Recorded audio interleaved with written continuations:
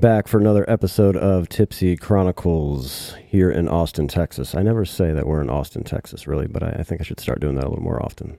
I endorse that fully. Josh, how are you? I'm good. I'm really good. I could complain, but I'm not going to. Well, you're in a little bit of a recovery from not feeling well. We had to reschedule. I know that. So. Yeah, I apologize about that. No. There's something's going around for sure. Everybody's getting it, and I got it too. So. Well, you look terrific. You don't look sick at all. So that's the nicest thing anybody's ever said to me. Well, I mean it. So, but no, thank you seriously so much for being here. Happy to have you. You have a different type of story that we usually have. It is a little terrifying, little horrific, but some solid points definitely. So caution to anybody before we do get started in that. This one is a little bit different, not to scare anybody.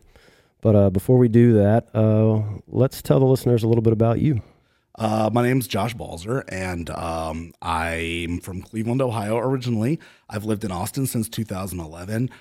I spent the majority of my 20s living in San Diego off and on. I kind of crapped out and had to move a couple times, as a lot of people do, but I tried to live out in Southern California for my 20s and then wasn't really thriving out there. Kind of spent my whole entire 20s partying, which is where some of these stories are going to come from.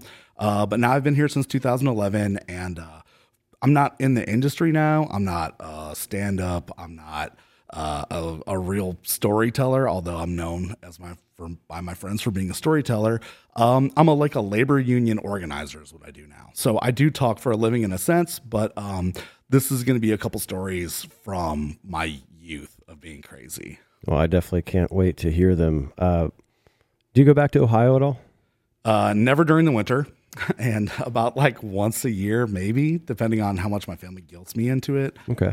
But not that often. Okay. I just had family that was from Coshocton, Ohio. You ever heard of a small-ass town called Coshocton, Ohio? Never in my life. Yeah. I've never even been there, but apparently it doesn't really exist. People dog Cleveland, but there's a lot going on in Cleveland. Yeah. There's a lot of great live music there. They've got a great food scene. They've got professional sports teams. Yeah. You can get robbed in any part of the city at any time. You know, it's kind of like Detroit in that way. But it's a great place to be from. But yeah, I'm definitely not living in Cleveland. Is that on the brochure? So you can get robbed anywhere? It should be if it's not. I mean. For my union, they had a conference there, and they told everybody specifically, don't go out in public by yourself downtown. Damn. People, so yeah. Damn. Yeah, I've passed through there a couple times, but never enough to get robbed or anything like that. Never living in a cold climate in the winter again. Yeah, no, I don't like that either. And between California and Texas, you'll definitely get a little spoiled by that. I mean, it's 100%. It's 50 something a day, and I don't like it. At all. I'm wearing a wool, whatever the hell this thing is.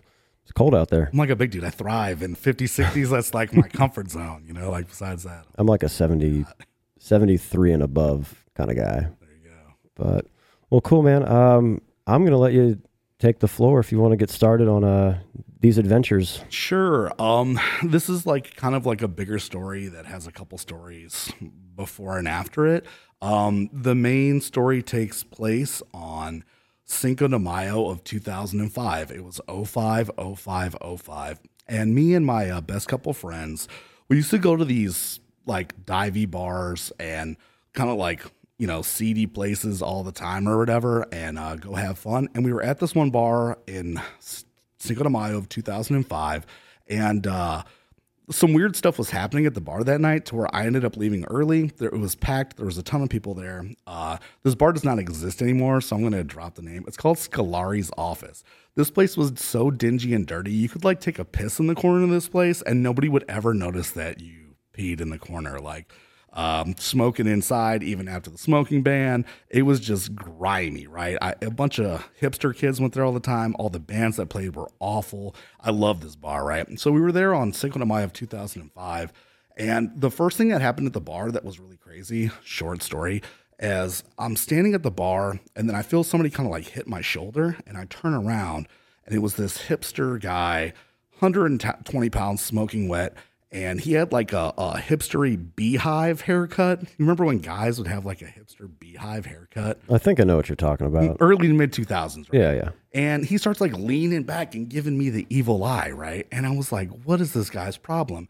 And his girlfriend comes up to me and she goes, oh no, don't whoop his ass. He's on heroin and he thinks you're somebody else. And I was like, what is going on in the world?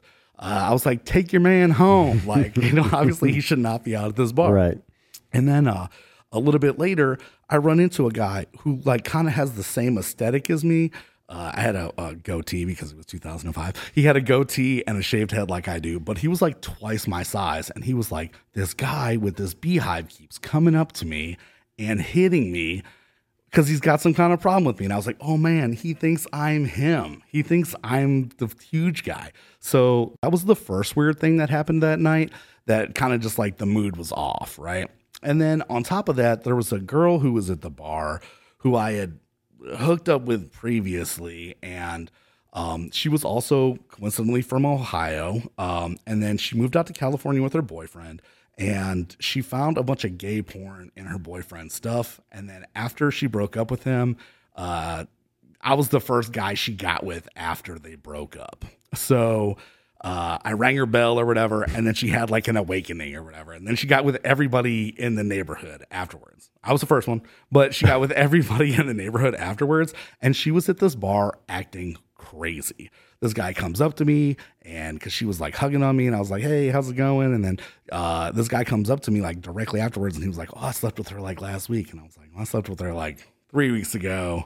There's probably a bunch of people here she slept with. More power to you. You want to go do your thing, right. No judgment or whatever. But she was just acting wild, right? And then so the combination of those two things made me and one of my other best friends, there was 3 of us at this bar, and me and my other friend, we decided to leave early that night because we just weren't feeling it.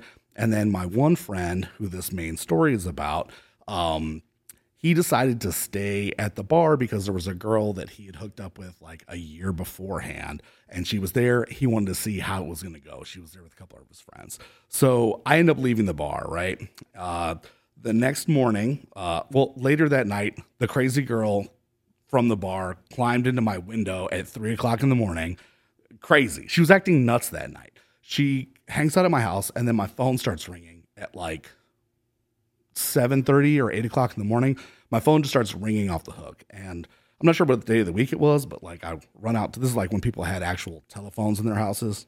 I run out to the phone, and I pick it up, and it's my friend who stayed at the bar. It's his roommate at the time. And he said, he's in the hospital and he's on drugs, and he keeps on asking for you and my other friend to come to the hospital. I'm on my way to pick you guys up. So I gather myself together, and then I put on some clothes. I kick the girl out of the house, and he picks us up to go to the hospital, and he tells me that my friend is under a fake name. Like, apparently when something crazy happens, they put you under a fake name at the hospital. So when I get to the hospital, we ask where the fake name room is. We get escorted up by a police officer, and then we go into the hospital room, and my friend is in a hospital bed, and he's bandaged up. He's looking pretty beat up. And in the hospital room is his uncle. His uncle was like our age. So I say his uncle, but it was like kind of like cousin age. He used to go party with us all the time. So it was his uncle, Uncle Tom, and his wife, and his uncle's kid, and his boss, and a couple of his friends. And then like, I think there might've been a detective in the room at the time. And then my buddy is in the hospital bed, and he's bandaged up around his neck, and he's like on morphine, and he's in pretty good spirits. And then me and my friend came in there, his roommate came in there, and he was like, there's a reason I've asked you to come to the hospital this morning. Shit got crazy last night. I'm going to tell you what happened. So my friend is looking at me, and he starts telling me the story about what happens after we left the bar.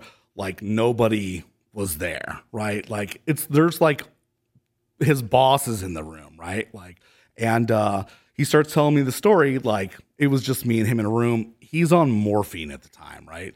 And he said after he left from the bar, he went back to his house with the girl that he had hooked up with previously and one of her friends and some random guy from the bar. They went to go have a little after party at his house, hang out, have a couple more drinks, see what happens. This is something common we used to do all the time. We always used to go out to these bars and see who we could get back to the house afterwards, because that's when stuff goes down. You have a party, whatever. Of course. Our neighbors hated us. I ended up living in this apartment later on. They called the cops on us all the time. So he comes back to his house with the two women and the random guy. Well, I guess they're all randoms at this time, but he had slept with one of them like a year ago. And towards the end of the evening, the one girl who he had hooked up with before wanted to stay with him. Her friend was very adamant about she wasn't going to let her friend stay with them, and the dude was just kind of off to the side. They start arguing. They start making a ruckus. I should also say this too. My friend who this happened to, I'm going to call him Jerry. Jerry was the biggest player I've ever met in my life. This dude, I don't know what it is about him, but I don't know if it's a snowball effect. You get one and they get more and more and more. But like women just like flocked to this guy. And he was also maybe possibly a sex addict for a while, to where like he didn't like, he would sleep with people he knew he shouldn't even sleep with, right? Or he'd have like a ridiculously attractive girlfriend and then step out, you know? Yeah. So he didn't really care if he got with this girl or not. You know, they started arguing and about how the one wanted to stay and the other one wasn't going to stay. And didn't want her friend to stay. And so he decides he's going to kick everybody out, right? They're making too much noise. Nothing's going anywhere. He's like, forget it. Everybody leave out of my house. So in the apartment that he lived in, there was 3 exits out of the apartment. There was 2 ways that had open gates and 1 way with a locked gate. The girls go down with the guy, and of course they go to the one exit with a locked gate. It's got the trash cans around. They're making noise. They're hooting and hollering. They can't figure out how to get out of the apartment complex. So he goes down to go show them how to get out of the apartment complex. He goes down there. He's talking to the girl that he hooked up with before. He said, you got to go around the side to get out of here. Let me show you. And he felt someone, second time, someone hit him from behind, right? And it was the girl's friend who hit him. And then he kind of pushed her away, and he was kind of in shock. And he was like, what are you, crazy? Like, you got kick rocks, you know, you got to get out of here. And so he leans over again to like go talk to the girl who he had hooked up with before. And then he felt the girl kind of jump on him, and he felt a pinch. And then the girl in front of him just starts bawling, crying. And then all 3 of them take off, right? They run, and then he's like really confused about what happened. And then he runs up to his apartment and looks in the mirror, and he sees that the girl had jumped on him with a box cutter, and she had cut him on his throat from like all the way across. And he's telling me this story as it's like it's you and me, here to here, in front of all of his family with all of the details. I'm in shock, you know, like he's in the bed bandaged up. Like he's got like a scar on his neck from here to here. It's like a Frankenstein scar, and it's got blood on it. But he's able to talk. He's able to talk. So basically, like, he goes up to the apartment, sees that his neck is like open or whatever, and it didn't cut into his windpipe. Like, the deepest parts of the cuts were into the muscles on the sides of his neck. It didn't cut all the way through his arteries or his windpipe. He wrapped a shirt around his neck, called 911, and then basically the paramedics came, and they were able to basically save his life. We lived pretty close to a hospital. Wow. So, and everybody ran, right? Everybody, the guy drove away with the girls. So he's telling me the story in the hospital room, me and my friends, and he was like, the reason I've called you here today is I want you to gather the homies, and I want you to find the guy who drove those chicks away. He left me for dead. He left me to die. I want you to go find him and whoop his ass, basically, right? And so that's where the next bar story comes in, is the night, May 6th of 2005, we rallied the troops. All of our friends, not everybody could go see him in the hospital because he was under a fake name. Technically, they were looking for this girl for attempted murder at the time. But we decided, like, he gave us a description of what the guy looked like. And Based on his description, we thought he was talking about somebody, but it ended up not being that person. So we went in pursuit of the wrong person that night. We got all of our friends together. We've got people who do, this guy BC does hip hop, and there's all these like, producer type guys. And then we've got these metalhead friends, right? Like everybody just came out of the woodwork for Jerry and to find this guy to whoop his ass. And so we went around to all of our normal places, right? Looking for this guy, looking for the wrong guy. So we're not having any luck. We're all like, I don't know if you've ever had drinks before to where like if something emotional is going on in your life, they hit like 10 times harder. Oh, of course. Yeah. So that's happened to me like many times in my life. You have like 2 beers and the next thing you know, I think that's happened to all of us. Yeah, right. Yeah. So everybody was in a state, is what I was going to call it, like a frenzy almost. And so we go around to all these bars and we can't find this guy, the wrong guy. And then so at the end of the night, we go back to Scolari's office, the dingy bar where we were the night before. I'm outside with a buddy of mine, the one who also left the bar early. And he's smoking a cigarette outside, and a guy comes up to us. And he was like, "You guys were hanging out here last night, right?" And we were like, "Yeah." And he was like, "Did you see the guy I left with?" And the guy came up to us to tell us the story of what happened. We had no clue that it was him. And there was like 3 cops outside of the bar at the time for some reason. And my buddy was just like, "What did you do today?" And the guy was like, "I went to work." And my buddy was like, "Well, I went to the hospital because my friend got cut up last night." The guy runs into the bar and we rally the troops, right? We had people waiting in the alley, people waiting in the back of the bar, and then people in front of the bar waiting for these police officers to leave. He sees this all and he takes off. This guy starts running for his life. We're chasing after him. The metalheads are coming out of the alley. The hip hop guys are in the front of the bar. And this guy did something with his body I've never seen before. He like leaned back, like his torso was behind him and his feet were out in front of him and like went clack, clack, clack, clack. And his shoulders made this weird noise and he took off running with his feet in front of him. His feet were moving so fast, it looked like a roadrunner. This guy took off for his life. I've never seen anybody run this fast in my entire life. He was out. He beat us all.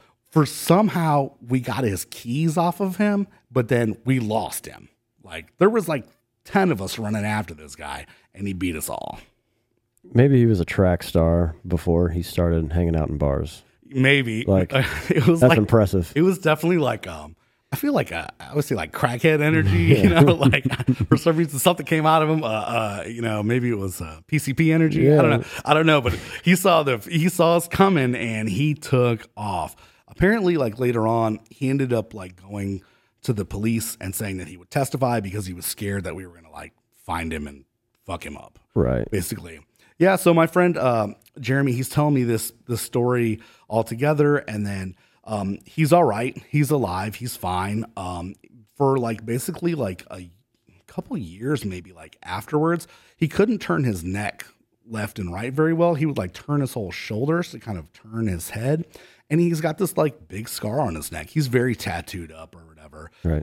But like, yeah, people would come up and ask him about it forever. So this is kind of like a cautionary tale of like, be careful who you leave the bar with. You don't know. Like, apparently, like the woman, she ended up getting arrested eventually. And then she ended up going to prison for this. But her husband was like, what she said happened was that she was freaked out by the other random guy that went back there. I guess he kept on trying to ask her if she wanted a foot massage, and that freaked her out. This is what she said. This is the Roadrunner. Yeah. He pretended that the Roadrunner wanted to massage her feet to the point where she felt like she had to murder somebody. To the point where she felt like she had to murder somebody. Her husband was a naval officer and gave her the box cutter and said, while I'm out and not in San Diego, if you ever feel scared when you go out, this is what I want you to do. So he kind of like taught her how to do it. They caught her. She got arrested. Originally, she was charged with attempted murder.